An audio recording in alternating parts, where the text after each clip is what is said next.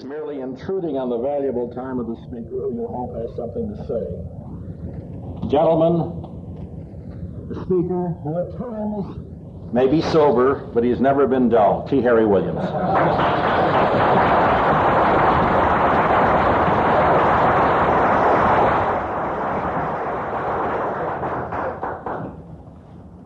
Mr. Chairman and dignitaries at the head table, dignitaries down below, I was a little bit hurt during the previous introductions because I thought I was so well known to you and so close to you that I would get booed too. And when I wasn't, I decided that maybe you were mad at me. I think this is my fourth appearance before the round table. I was trying to cast it up with Pete a while ago, and we think it is the fourth. I may say that I appear at this fourth time considerably more at ease than the first time I appeared, when I had heard such descriptions of the savage and scholarly ferocity of this group. I think I was scared to death of Monroe Cockrell, and proceeded to placate him by handing out numerous and lavish compliments. Every time I've come here, I have felt more at ease and have enjoyed it, I think, more each time. It's one of the best and most stimulating roundtables in the country. Now, the chairman, no, not the chairman, the introducer, really failed me in one respect tonight, because I told him to say one thing which would enable me to tell a story. And in his haste to get sat down, he completely neglected to say what I asked him to say, so I'm going to have to drag it in myself. I said, well, say that I'm have been working for a long time on a biography of Huey Long, because that will enable me to tell a Huey Long story. So you see what happened, nothing at all. I am working on a life of Huey Long, and I am going to tell a Huey Long story. This is the way I think I will begin the book. Nothing like having a way to begin a book before you ever finish the research or sit down to write it. I think I'll begin it this way by telling this story, which is probably too good to be true. It concerns, first of all, the economic origins of the Long family. One of the great myths is that they were very poor, very uncultured, the lowest culture. That is not true at all. They were not rich. They were, I would say, middle-class people, property-wise. The whole family was devoted to education, and every member of it, there were 9 of them, got at least a touch of a college education. Why then the myth about the Long poverty? Because in the era when Huey Long operated, it was considered good politics to emphasize the log cabin origin. If you came up from poverty, from nothing, that was good politics. And Huey Long, like so many politicians of that time, highly exaggerated the poverty of his own family. And this story concerns the first time he campaigned in South Louisiana, where he was to make a series of speeches at a number of towns. And the local local politician who was taking him around said, now, Huey, in your speeches today, I want you to remember one thing. You're from North Louisiana, but today you're in South Louisiana, and we got a lot of Catholic voters down here. Huey said, I know. So all that day, in speech after speech, he would say at one point, when I was a boy, I would get up at 6 o'clock in the morning, and I would hitch our old horse to the buggy, and I would take my Catholic grandparents to Mass. I would bring them home, and at 10 o'clock, I would hitch our old horse up to the buggy again, and I would take my Baptist grandparents to church. Well, that went on all day with very good effect on the voters. And on the way back to Baton Rouge that night, the local politician said admiringly, well, Huey, you've been holding out on us. We didn't know you had any Catholic grandparents. And Huey said, don't be a damn fool. We didn't even have a horse.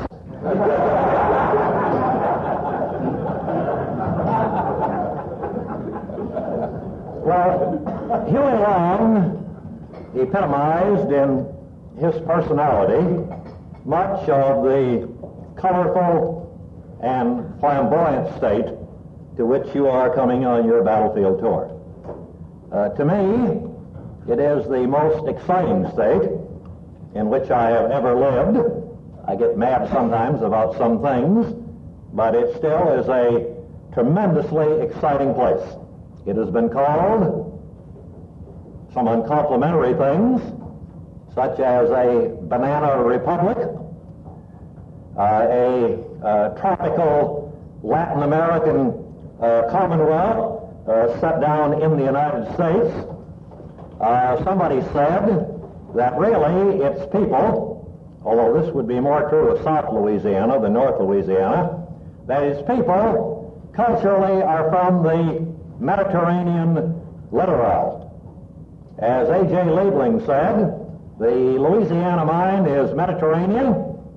It is speculative, devious, cunning, and sensual, which is right, I think. And trying to catch up Louisiana in a phrase, Liebling came through with this wonderful description. He said it is the most western of the Arab states.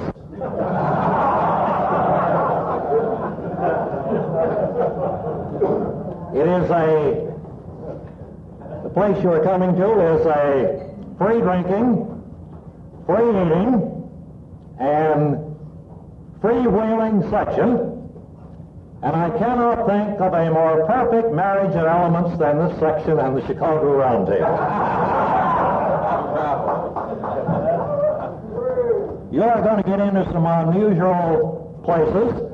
Some of them are the damnedest places maybe you'll ever get into. I don't know.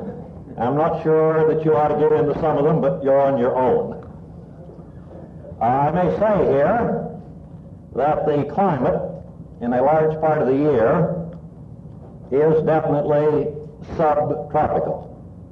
And at the time you come, the daytime temperature will undoubtedly be in the 80s, and probably no lower than the 60s at night. Now, I know weather predictions are dangerous, but I think that's what it will be like, and you might like to think of that in the clothes you will wear.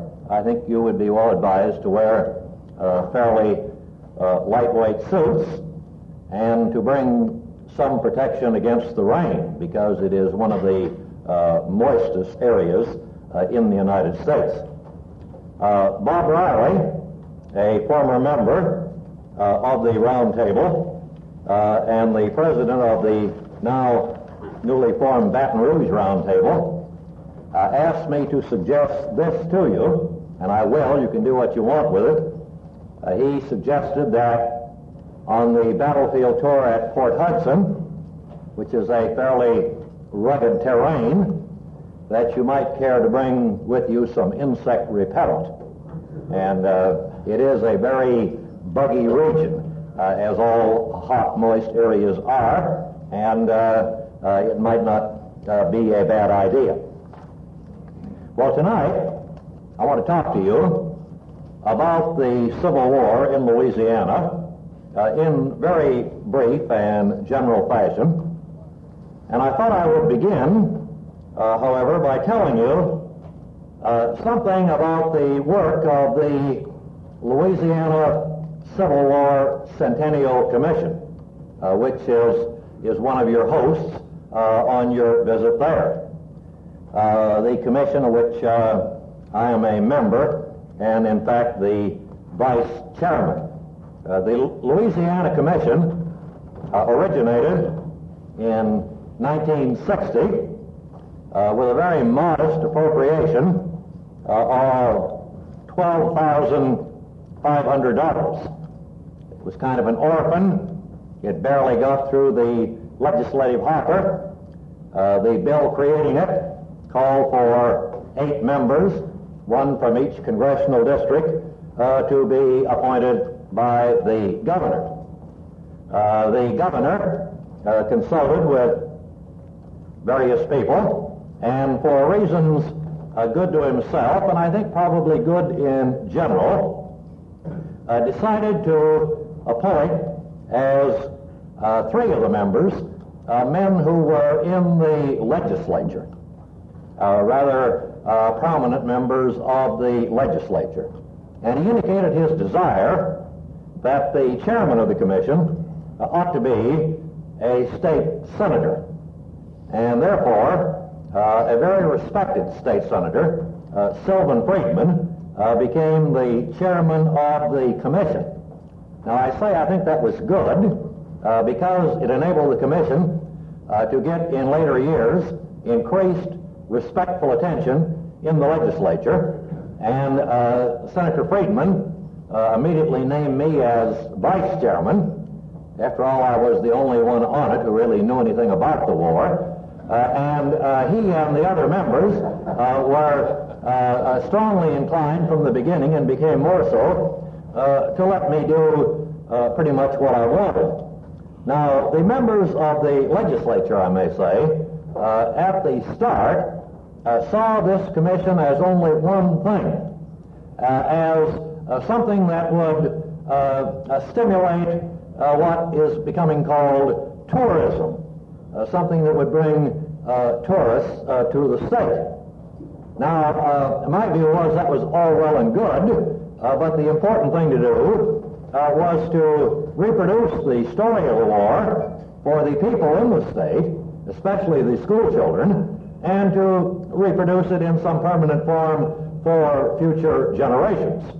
Now, fortunately, as it turned out, these two objectives fitted perfectly together, because I was able to point out to the legislators that nobody in Louisiana or out knew anything about the war in Louisiana. It had been very little studied. People on the outside did not know that there had been any battles or campaigns in Louisiana. For that matter, people in the state did not know very much about what had happened. And my point was that in order, if you were going to bring tourists, you had to tell the tourists that there had been a civil war in Louisiana. And you could tell the same story to people on the outside, people on the inside, and to posterity. Now, I know Ralph Newman, particularly, if nobody else, will appreciate what I will say next. Everybody on the commission then felt this is great, but we have to do something to bring ourselves to the attention of the public, and particularly to the attention of the governor. Because I don't know how it is in Illinois, but in Louisiana, the governor is almost all-powerful, particularly in money matters. And we decided we would have to do this. We'd have to do something that would attract a lot of attention, and we decided to make a film, a 30-minute reenactment of the secession of Louisiana, and telescope 3 days debate and action into 30 minutes. We hired the director of the little theater to direct it. We had to do it in a hurry. However, we had no dearth of actors. Most of the actors were members of the legislature who for the past year have been getting ready to secede anyway, and they really didn't need much rehearsing. I wrote the script from the original journals, and we showed the film at a public showing, and the governor came, and then something very interesting happened. The governor sat there listening to the speeches, and he turned to his press secretary, and he said, was that what they really said back then? And his press secretary said, that is from the original official journals of the convention. He said, how do these guys know where to find that stuff? You see? And this was the governor's introduction, I'm sure this has happened to an awful lot of people, to the method of research. And he was highly impressed by that fact. Now, I know you laugh, and I know it's possible to laugh, but this is the way. This is the way that in this Civil War field we bring an awful lot of people to the study of history, I think. Senator Friedman, after that, went to the reenactment of the First Battle of Manassas. And he was tremendously impressed by the fact that scholars could go to sources and find out what people did and said and how they dressed in a past age. And I think this is a good thing when you can introduce people like this, and in this way, if that's the way you have to do it, to the scholarly method. Well, The governor, very much impressed, then said we could have, from the Board of Liquidation, which is an agency that has large sums of money for emergencies, we could have $25,000 more. So for the first year, 60 to 61, we had an appropriation of $37,500. After that, we were in the governor's budget. 61 to 2, we had $71,250. 1962 to 63, $50,000. 1963 to 64, $38,825. I don't know why that odd figure. And for 1964 to 5, we're asking to finish out the centennial, $35,000. I may say we have spent very little of that on personnel. We don't have any executive director. A lot of the work has been done voluntarily by members of the commission. And we feel that what we have accomplished is very good. In addition to this film on secession, which has been shown, I guess, in every school in Louisiana and to many civic clubs, we have published the 4 pamphlets and the map, which have been distributed to you. We give all these away. We don't sell any of this. And we have distributed all these pamphlets, for example, to every high school, junior high school, and grade school in Louisiana. And I don't know how many thousands outside of the state. Sometimes I think every kid in every school in the United States is writing themes these days on the Civil War. Because the greatest request we get for these pamphlets is from school kids. And if people ever get worried that the audience on the Civil War is dying out, there must be another whole huge one coming up of kids who are reading the pamphlets of state centennial commissions. Now, these were all very good, but my big objective, and the people on the commission bought this, was that we ought to leave behind us something very permanent and enduring. Something that would survive the centennial as permanently as anything could. And therefore, we shied away from having anything to do with reenactments. Now, I don't particularly want to get into the reenactment business. I have some great doubts about them. Unless they're done awfully well, I think they're awfully bad.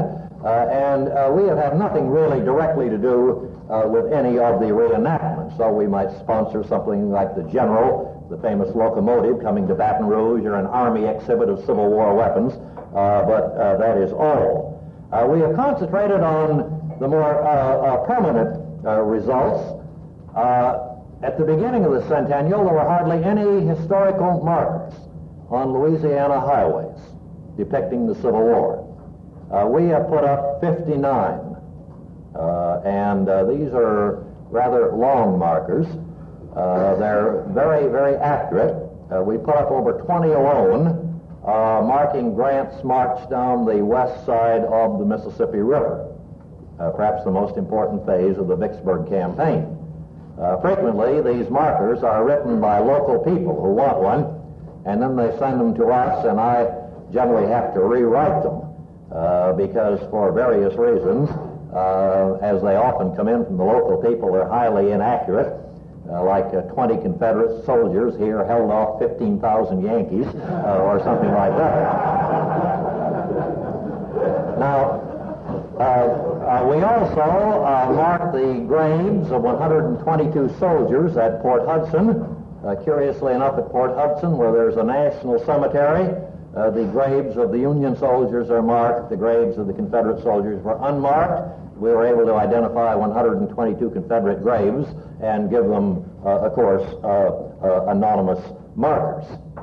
But the thing that we, I think, felt the best about was the publication of 3 books. And I have them here, and I suppose they represent easily an investment of $15,000 that we gave to the LSU Press to publish these books. And we expect to publish more in the last year of the centennial, 1 or 2 more. But interestingly enough, before the thing was over, everybody on the commission came to feel that the best thing we could do was to subsidize the publication of books. And to me, it was very encouraging that they would come so quickly and so easily to that conclusion. And Mr. Donovan, I have brought up copies of these books, and I would like to present them to the round table for your library or wherever it is that you keep your volumes. I want to pause momentarily while I present these books to him. Oh, Harry, I certainly appreciate this thoughtfulness on your part, and on behalf of the Chicago Round Table, I am very appreciative of your effort. And I, at the same time, would like to turn the tables on you for a moment and hearken back some 9 or 10 years ago when you addressed this assemblage here. And we have put on tape a talk that you made in 1954. I believe the subject matter touched on Dr. Freeman. That's right. And in 1955, you gave us another talk, the subject of which was General Beauregard. That's right. And these have been put on tape and saved for posterity, and we hope that you will accept these in as appreciation from the Chicago group. Thank you. Thank you very much.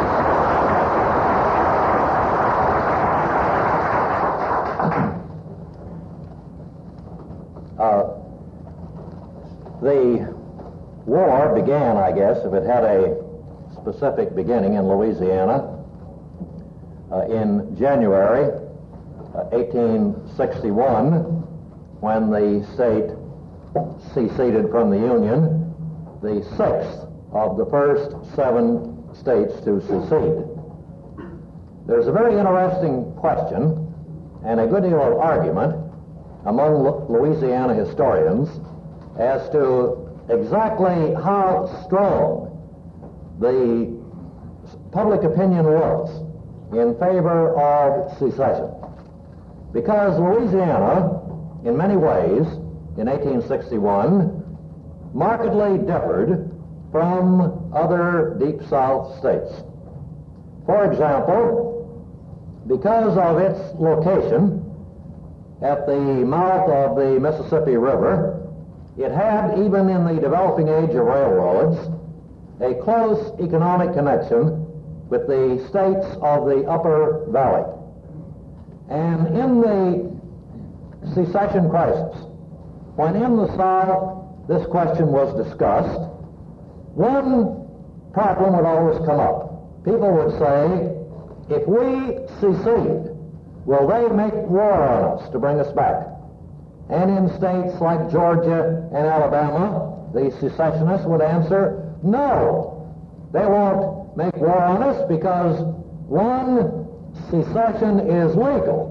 Of course, this overlooked the important fact the other side might not see it that way.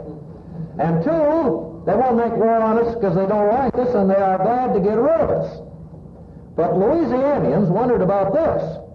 What if they seceded? How would the states of the upper Mississippi Valley feel about a foreign nation controlling the mouth of the great river? And the attitude of many Louisianians was like this. Well, maybe they won't make war on you guys, but they might make war on us alone in order to get the Mississippi River back. And this was a cautionary influence. Another was that in South Louisiana, you had the only important economic group in the South that wanted a high tariff, the Louisiana sugar planters. And they very well knew that in the Confederacy, a high tariff policy was not going to prevail. Next, in New Orleans, the only big city in the South, you had a cosmopolitan port city that looked outward to the world. New Orleans was truly, even in those days, a world city. It did not look inward upon the South, it looked outward upon the great world. It had a cosmopolitan leadership. And so there were things that were different here. And in the election of 1860, in the preceding November, the distribution of the vote indicated that people in Louisiana had a good deal of doubts about taking a rash course. Breckinridge, who may be considered the extreme Southern candidate, polled almost 23,000 votes. John Bell a moderate Southerner, polled 20,000. And Stephen A. Douglas of Illinois polled 7,600. Now, if you assume that the votes of Bell and Douglas were votes for moderation, then in Louisiana in 1860, the moderate vote outweighed the extremist vote. But this, of course, was not going to last. For one thing, it wouldn't last because of the actions and the influence of the then governor, Thomas O. Moore, who was a determined secessionist, and who in December sent a message to the legislature saying we ought to follow our sister states, and he persuaded the legislature to call an election in January for a convention to consider what Louisiana should do. Now, in that election in January, the popular vote, as nearly as we can determine it, was 20,000 for secession and 17,000 for some kind of delay. Now, one of the big handicaps of the opponents of secession was that they didn't have a clear-cut program. They would say, let's consult with the other states and see what they do. Let's act in common. They couldn't hold out any sharp solution to this long sectional crisis. Whereas the seceders had the nice, simple solution. Let's go out and finish it, do you see? But still, it was 20,000 to 17,000. Note, however, that vote is 12,000 less than in the November election for president. And I think it might be assumed that the 12,000 who stayed at home were people who were against extreme action.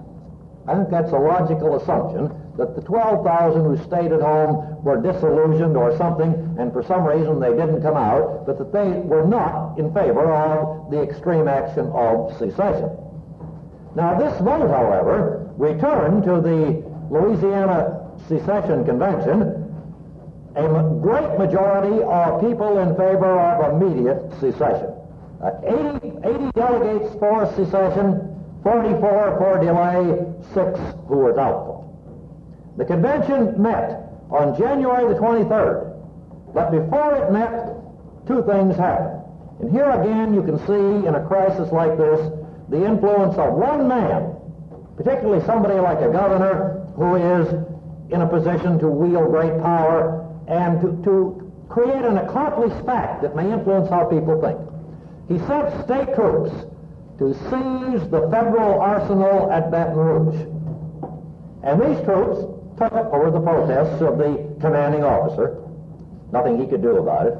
And then he sent troops to seize the two federal forts at the mouth of the river that you will cruise by, Fort St. Philip and Fort Jackson. Now, these were overt acts of war, really, before the state has ever gone out of the Union. And there were a lot of people who didn't like it, but you see what the result is. People say, well, damn it, he went ahead and he did it, maybe we ought to follow him. You see what? We can't undo it. He's done this, and it's our job to support him now. And this shows, I think, how an executive official, by creating accomplished facts, can influence public opinion. Well, the convention met on January the 23rd, and 3 days later, the convention voted to secede, and notice this vote, by a vote of 113 to 17. In other words, a lot of the guys who were for delay, when the time came to vote, voted for secession. Then they asked everybody to sign the secession ordinance. And I think it's very interesting to note that even then, 7 delegates refused to sign it. 7 delegates refused to sign it. And these delegates, interestingly enough, were from the parishes or counties of Orleans, Caldwell, Catahoula, and Wynn, the big city parishes and the small farmer parishes. Wynn Parish, incidentally, was the home parish of Huey P. Long.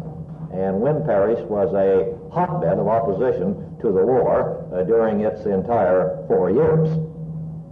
Lest I give you a misimpression here that because some of these small farmer delegates refused to sign the ordinance, that the small farmers were against secession. That is not true. Professor Ralph Worcester, in his book on the Secession Convention's Finds, that in Louisiana, as in other southern states, there was no clear-cut class division on secession. Some of the big planters were for it, some were against it, some of the small farmers were for it, some were against it. And so the die had been cast very enthusiastically. Louisiana went to war.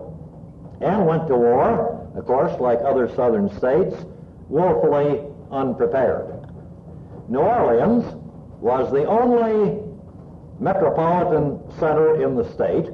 It had in 1860 a population of something over 160,000, or about as big as present-day Baton Rouge.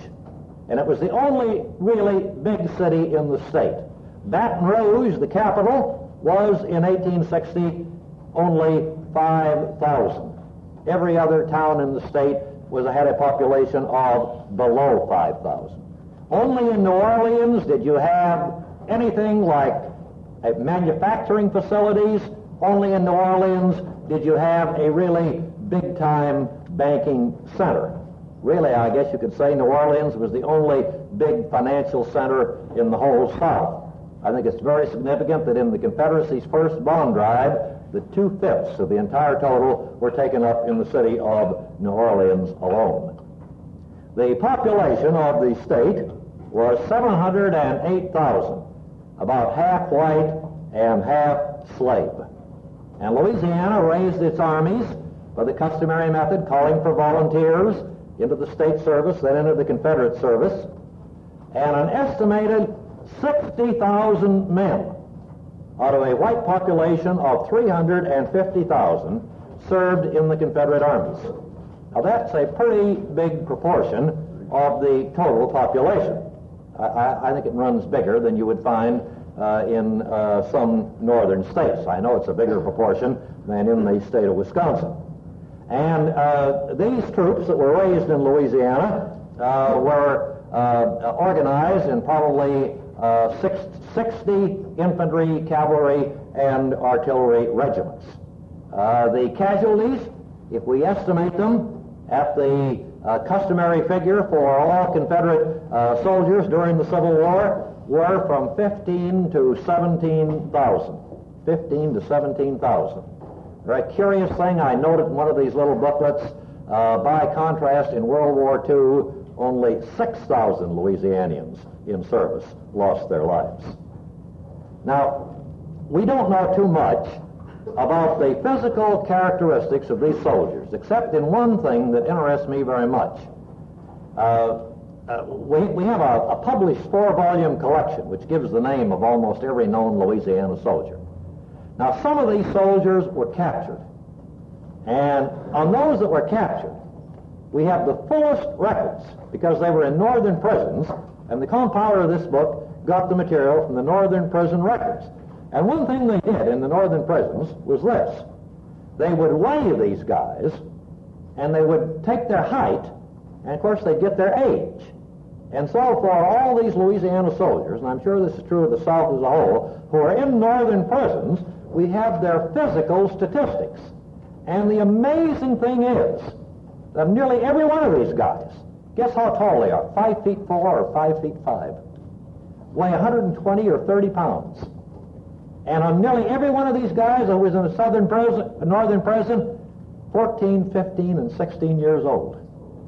And I suspect that these physical figures and these age figures would apply to a good many soldiers in all the southern states. Well, these Louisiana troops served all over the South. Some of them served in Virginia.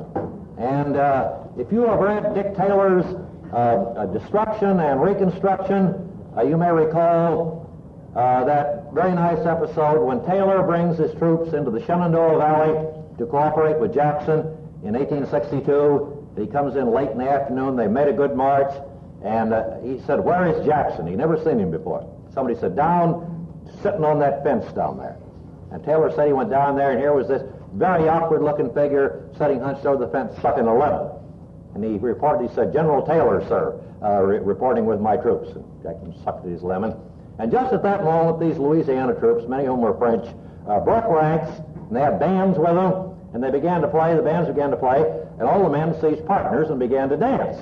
And that was so startling, it caused old Jack to take the lemon out of his mouth momentarily. He said, "What troops are those?" And Taylor said, "Those are our Louisiana troops." And he could see that Jackson was displeased, and he said, "Many of them are French, General. They like music, they like to dance." And Jackson sucked on the lemon. He said, "Thoughtless fellows for such serious work."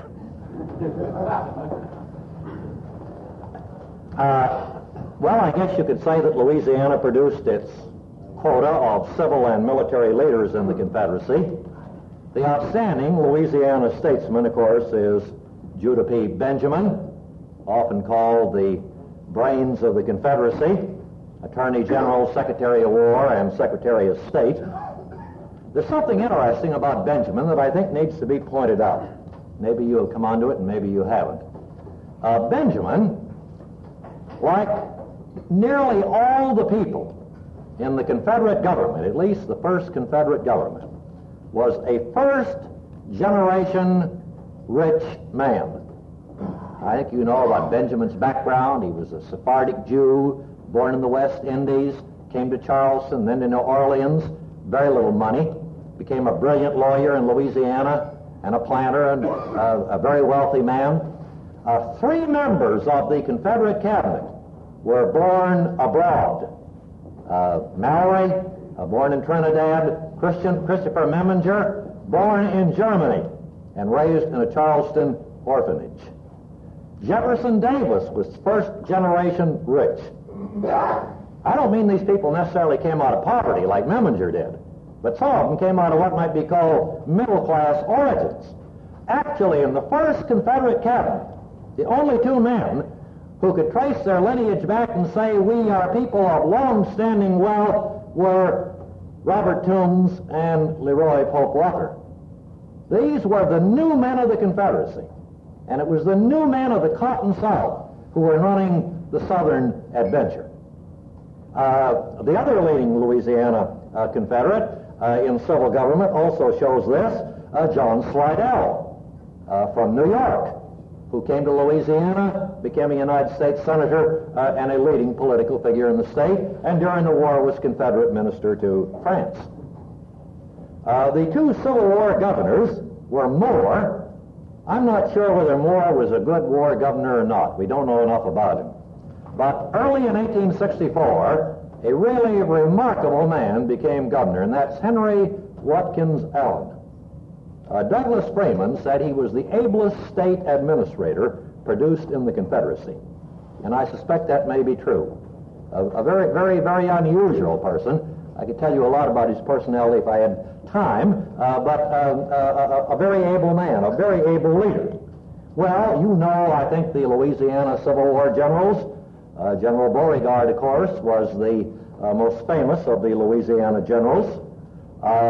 I guess the next one would be Leonidas Polk, and I may say that I agree completely with Mr. McWeeny in his review of Professor Parks's book that it's not a very critical evaluation of General Polk. I agree with Mr. McWeeny that Polk was not a very good corps general, and that we haven't as yet got the true picture of him. Dick Taylor, son of the former president, very attractive personality, author of this sparkling reminiscence. Sometimes Braxton Bragg is classified as a Louisianian because he was living in the state when the war started, although he was born in North Carolina. Now, the problem of studying Louisiana in the war is this, that it was located in the Trans-Mississippi Confederacy. The 3 states west of the river, Arkansas, Louisiana, and Texas, were essentially a sub-province of the Confederacy, and after 1863 and the seizure of the river line almost cut off from meaningful communication with the rest of the Confederacy, with the result that the governors of these 3 states and the commanding general representing the Confederate government often had to take actions on their own because it just simply took too long to get word through to Richmond and back.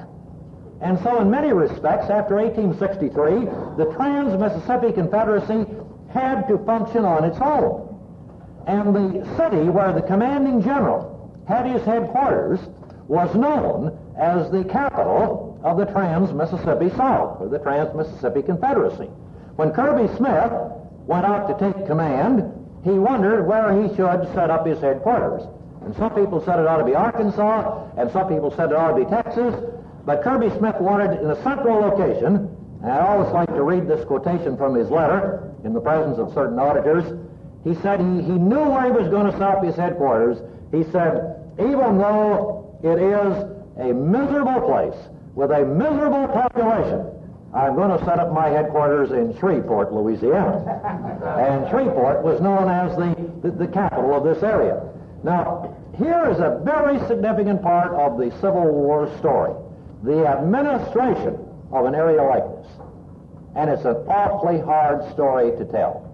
I don't suppose it ever has been told, really. And maybe it will never be told. Do you know why? Because the people who were running this part of the Confederacy didn't think about future historians and write down what they were doing, what their administrative problems were, and how they met them. And this is a problem we often meet in Civil War research. I have had graduate students try to write theses on artillery units so we can find out how a Civil War artillery unit operated. You get all kinds of artillery diaries and letters. They don't think to tell you how they fired their guns or what they did. They knew. They weren't going to put it down in a diary. Same thing about staffs. We don't know enough about Civil War staffs. Well, do you think you can find out? Well, you have an awful hard time doing it, because this was the obvious thing to these people, and they don't write it down. And so it is with administration. Well, you are naturally most interested in the battles. The Trans-Mississippi Confederacy, militarily, suffered in that neither side committed in this theater its main strength. And I think rightly so. It was relegated as a sort of a side pocket or a side theater of the war. Especially after 1863, the Northern government did not have to worry especially whether it occupied all of these three states or not, because simply by holding the Mississippi River, it had them isolated and neutralized in the war. Therefore, the number of engagements or battles in all of the trans-Mississippi states are limited in number and in importance. Oh, you can pick out all kinds of engagements in Louisiana. The numbers vary from 566 down to 118. But most of these are very small affairs. And I want to say right now that I don't pretend to be an authority on them. And if some of you have been sneaking out and reading up and getting to be authorities on the Battle of Bayou Buff or Bayou Fordoche or Nurson's Bend or Irish Wood or whatever it is, I don't know about it, so don't ask me a question about it. But there were some operations in Louisiana that deserve the attention of all serious students of the war. They are, all of them, interestingly enough, connected with the two great rivers of the state, the Mississippi and the Red. And the first, in point of time, was the federal occupation of New Orleans. Now that's a pretty familiar story about how Farragut's fleet comes up the river, how it goes by the forts, and the garrison's mutiny, and how Farragut comes up and makes the civil authorities of New Orleans surrender the city to him. Pi Dufour has told it in The Night the War Was Lost. I think, like so many Civil War titles, that overdoes the result, but there's no doubt of the fact that the fall of New Orleans was a bad, sad blow to the Confederacy. And, of course, the story of this campaign is a very dramatic one, particularly as the fleet came up the river. As a matter of fact, as it came opposite New Orleans, a young man watched it, who later on became one of America's great writers, George Washington Cable. And in later years, out of his vivid memories, he penned an unforgettable description of the appearance of the Federal fleet. He wrote, "All meet. I see them now as they come slowly round Slaughterhouse Point into full view, silent, grim and terrible, black with men, heavy with deadly portent, the long banished stars and stripes flying against the frowning sky." And then he describes how a party of sailors from the fleet land and go through a mob up to demand from the civil authorities the surrender of the city. He said 2 officers of the United States Navy were walking abreast, unguarded and alone, looking not to right or left, never frowning, never flinching, while the mob screamed in their ears, shook cocked pistols in their faces, cursed and crowded, and gnashed upon them. So through the gates of death, those 2 men walked to the city hall to demand the town's surrender. It was one of the bravest deeds I ever saw done. The New Orleans campaign is interesting for many reasons. It shows how a civil government can misjudge a situation. The Confederate government expected the attack to come from above the river, Federal gunboats coming down instead of coming up through the Gulf. It's a very instructive campaign for the student of naval operations, and it's particularly instructive, of course, because New Orleans was the first large town in the Confederacy to come under federal occupation. It offers the first case study in what we call, I guess, Allied military government, or a military government of a defeated people. It was first exercised in New Orleans, of course, by the commander of the Federal Army of 15,000 that followed the fleet, the colorful and flamboyant general who in many ways fitted in with the scene of the state, Benjamin F. Butler. And Butler proceeded to have himself a time in New Orleans. First of all, he executed a man called Mumford, who had helped tear down the United States flag from the Mint, and then tear it up, and then had gone around town exhibiting pieces of the flag in bars. And Butler said, "If I catch him, I'm going to execute him." Nobody believed it. He caught him, and he did have him executed. In some Confederate annals, you will see Mumford referred to as, quote, "the gallant boy Mumford." Actually, he was a middle-aged professional man around town. His execution horrified people, even in the North. This was early in the war, and people as yet had not got used to the fact that this was a doggone rough war and people were going to get killed in it, and that you didn't go around tearing up flags. I've always been struck by the reminiscences of Mrs. Rose Greenhow, who was arrested in Washington for spying. She was put under house arrest and then exiled to the Confederacy. And she wrote a book about it, which is screamingly funny because she doesn't see any humor in it. And she said, "What is freedom coming to in this country when a person can't go around spying without getting arrested?" I mean, she literally says that. People just couldn't get used to the fact that they were in a real hard-slugging war. Well, Mr. Butler got them accustomed to it very, very quickly. He proceeded to get in fights with all the foreign consuls, many of whom he arrested. Many of these guys represented some European country in the back room of a saloon or a store. If you ever want to see something funny, read the complaint of the consul of the Netherlands to his home government on how the cell of the Netherlands, which was the back room of a store and saloon, were searched by federal soldiers.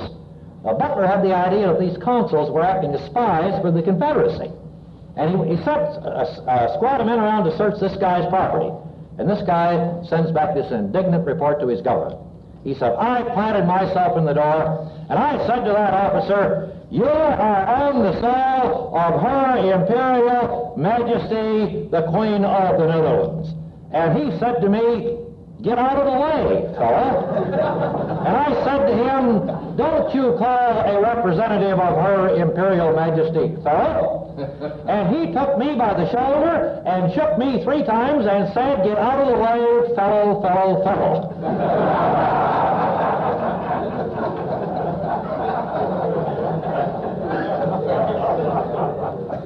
Well, next Mr. Butler issued his famous woman order, and you know all about that.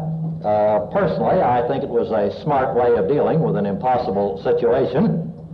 Of course, he was wildly denounced for it and declared an outlaw by the Confederacy.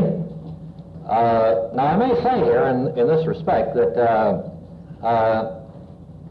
somebody had to deal with the situation the women were creating. And what Butler was afraid of was that they would do this or that and incite this population to rebellion.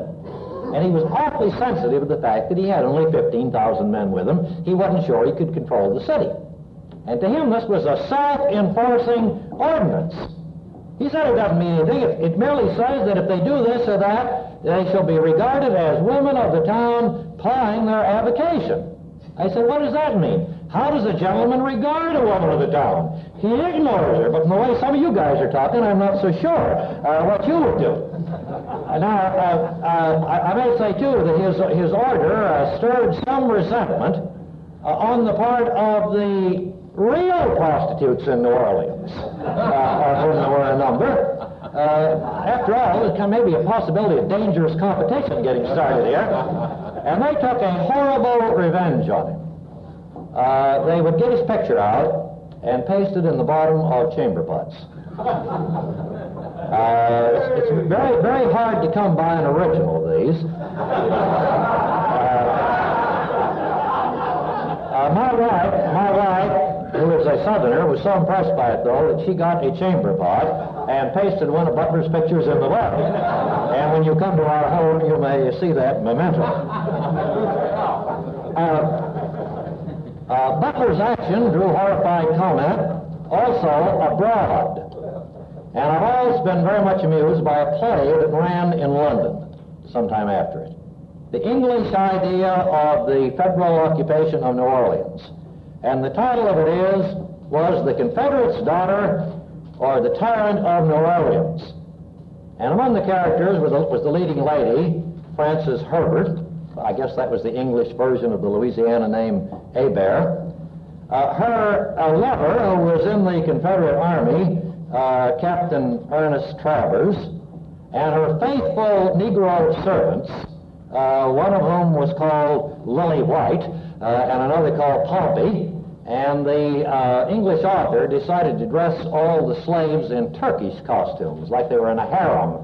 You know, they wore fezzes and turned-up shoes and all that.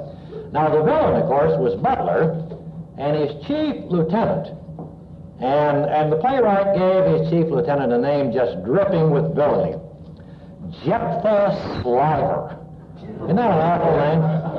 And Jephthah Sliver, according to the wording of the play, was, quote, seeking to possess Frances Herbert. And the climactic moment of the play comes when Jephthah and Ben corner Frances Herbert and are about to possess her, I guess, when suddenly one of her faithful Negroes appears and her lover and beat them off with swords. But the payoff was where they cornered her. They cornered her, according to the play, below New Orleans on a ledge high above the Mississippi. And the background description of the play says, during this scene, during this dialogue, there can be heard in the distance the roar of the great cataract of the Mississippi. Well, you know Mr. Lincoln's great evaluation of Benjamin F. Butler. Benjamin F. Butler was a legitimately dangerous person, I think. Somebody asked Lincoln at one time if he wasn't afraid of Butler. And Lincoln said one of those great sentences of summing up of his, you know, he said, Butler reminds me a lot of Jim Jett's brother. Jim always said his brother was the damnedest scoundrel in the world, and in the infinite mercy of Providence, also the damnedest fool.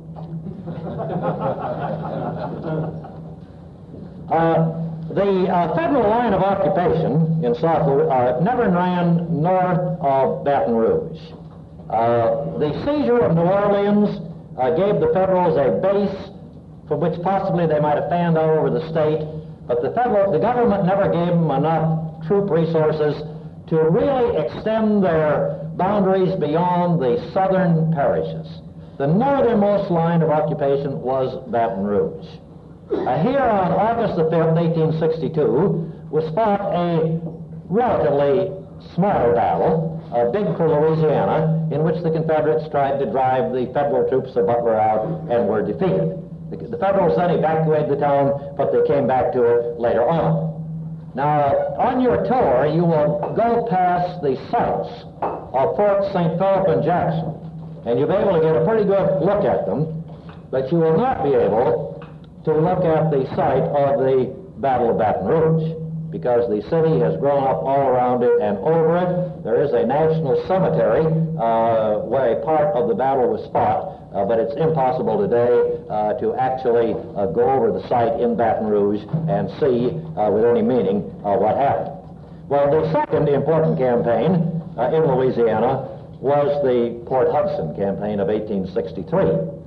And this is usually considered as a part of and a footnote to the Vicksburg campaign. Now, actually, they're closely related, and as I indicated before, really, the vital part of the Vicksburg campaign occurred in Louisiana when Grant decided to march his troops down the west side of the river and cross and come out on the east side.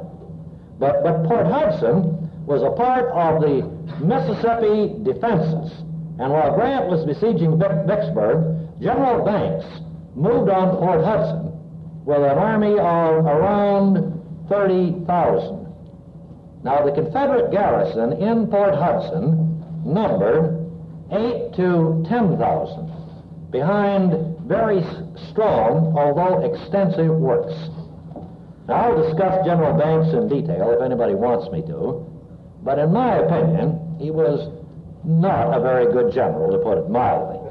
He was brave and he was aggressive, but he was not a good handler of troops. He did not have a good army. A large number of his subordinate officers were very, very bad. Some of them were what was called the 19th Army Corps that came later to the Shenandoah Valley, and I'm pretty familiar with that 19th Army Corps, and it was not a well-officered unit. Some recently published letters of a Michigan soldier tell about an appalling incident in the siege of Vicksburg when a drunk Federal divisional officer comes into the 6th Regiment and says, "Charge those breastworks." Apparently he was drunk, he didn't know what he was doing, and the 6th Regiment and some others rush out and charge him, and of course get cut up with terrific slaughter. So this is not a well-led army. The brains at the top is not too good. Now, of course, here on this question of 30,000 to 8 or 10, you get this very puzzling problem of numbers that throws people in the Civil War, particularly those who have not studied it a great deal. They'll say, look at there, 10,000 Confederates held off 30,000 Yankees. Now, we know, of course, that numbers like that don't necessarily mean much in the Civil War. We know that at Wilson's Creek, a Federal army of 5,000 attacked and almost defeated a Confederate army of 10,000. We know that at Chancellorsville, Lee defeated an army that was twice his size. We know particularly that when men were behind entrenchments, that one man could hold off 3, 4, or maybe more on the outside. Now, Banks tried to take the place by assault, like Grant did at Vicksburg, only he had more attacks. He gave it up and resorted to a siege. Now, Mr. Cunningham, the author of this book on Port Hudson, tells me that this is the longest siege in American military history. It started in late May and ended on July the 8th. Now, Mr. Cunningham is going to be your guide on the Port Hudson tour. And now, he's very good. This book was a master's thesis, probably the most remarkable master's thesis I've ever directed. He found out most of it on his own, and it's awfully good. However, I think you will find that Mr. Cunningham is a little bit enthusiastic about Port Hudson and a little bit too much inclined to overdo this numbers part of it. You'll find him a very good guide, but you might have some fun with him by challenging him on some of these points. Now, Port Hudson surrendered on July the 8th when Federal soldiers tossed newspapers over the parapets indicating that Vicksburg had surrendered. Now, here is the significance of Port Hudson, though. As I say, it's usually treated as a footnote to Vicksburg. They say Vicksburg surrendered, then Port Hudson surrendered. But supposing Port Hudson had surrendered 1 month before it did, and Banks's army could have been added to Grant's army, then Vicksburg would have fallen much sooner. In other words, these two places depended on the other. And when Vicksburg fell, Port Hudson fell. But the reverse would have been true. If Franklin Gardner, the Confederate general in charge of Port Hudson, hadn't put up such a very fine defense here, Port Hudson might have fallen a good deal sooner than it did. As I say, then Banks's army would have joined Grant's. And that might have created, of course, on the other hand, a very dangerous crisis for the Union. Because if N.P. Banks had gone up there, he ranked Grant at that time, and if he'd taken command, Vicksburg might never have fallen. Now, the third and last big campaign, and I'll get it out of the way very briefly here, is the Red River Campaign of 1864, described so well by Ludwell Johnson in his book, Red River Campaign. It's a very unusual campaign because of its origins. One reason for it was partly military. It occupied the rest of Louisiana and southern Arkansas. While Banks moved up the Red River, Frederick Steele was supposed to move down from Arkansas. They'd squeeze out the Confederates between them and plant the Federal flag in Texas. A second reason was political. If the Federals could occupy Louisiana and Arkansas, that would help Lincoln's Reconstruction plan. They'd have more states here, more of these states to reconstruct. And a third reason, undoubtedly, was to get cotton, to get that war-scarce cotton into the northern economic system. Well, Banks and Steele, the Confederate commander at headquarters at Shreveport was Kirby Smith. And again, I won't get into Kirby Smith at this point. I'll talk about him later if anybody would like to ask me. Kirby Smith, at one time, I think had been potentially a pretty good general. I think by the time he was sent west, he was too conscious of his reputation. Now, we know that happened to a lot of generals. They got thinking, if I do something and lose, I got a good reputation, my reputation will suffer. But if I don't do anything, I won't make any mistakes, and my reputation will stand. It's not necessarily a conscious thing, but many of them doubtless have that. Freeman emphasized that about so many Confederate generals. And it's true of Northern generals, too. But Kirby Smith, I think, undoubtedly had that feeling at this time. Now, his field army in Louisiana, maybe 11 or 12,000 men, was commanded by Dick Taylor. Banks went north with 28 or 30,000 men, probably. 28 or 30,000 men. And he didn't encounter any opposition until on April the 8th, he got near Mansfield. And there Taylor attacked him. And here is one of the most misunderstood battles in the war, I think. And here is another thing where we've had so much trouble with people in Louisiana, getting them to understand this numbers business. It's very hard to convince people who haven't studied battles that when you say anything about numbers in a battle, you have to analyze that very carefully and see how many of these men actually were on the scene or got into battle. Now, one whole division of Banks's army under A.J. Smith was back at Pleasant Hill. Wasn't on the field at all. They said Banks had 28,000 men. Well, he had at the most 18,000. 18,000. And he was marching into enemy country with one of the silliest march formations, I guess, in the history of war. Had his cavalry in front, and then a lot of his artillery and baggage, and then his infantry. Now, that's not a good marching formation if you're expecting to encounter the enemy.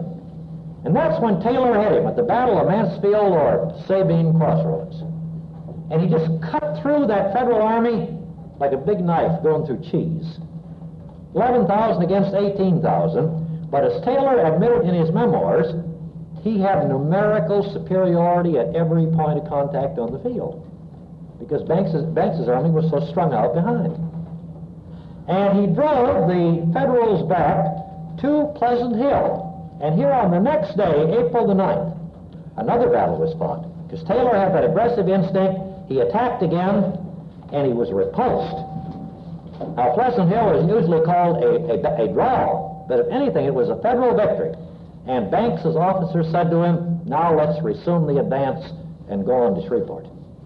And here is where in war you see the importance of the general and the importance of nerve.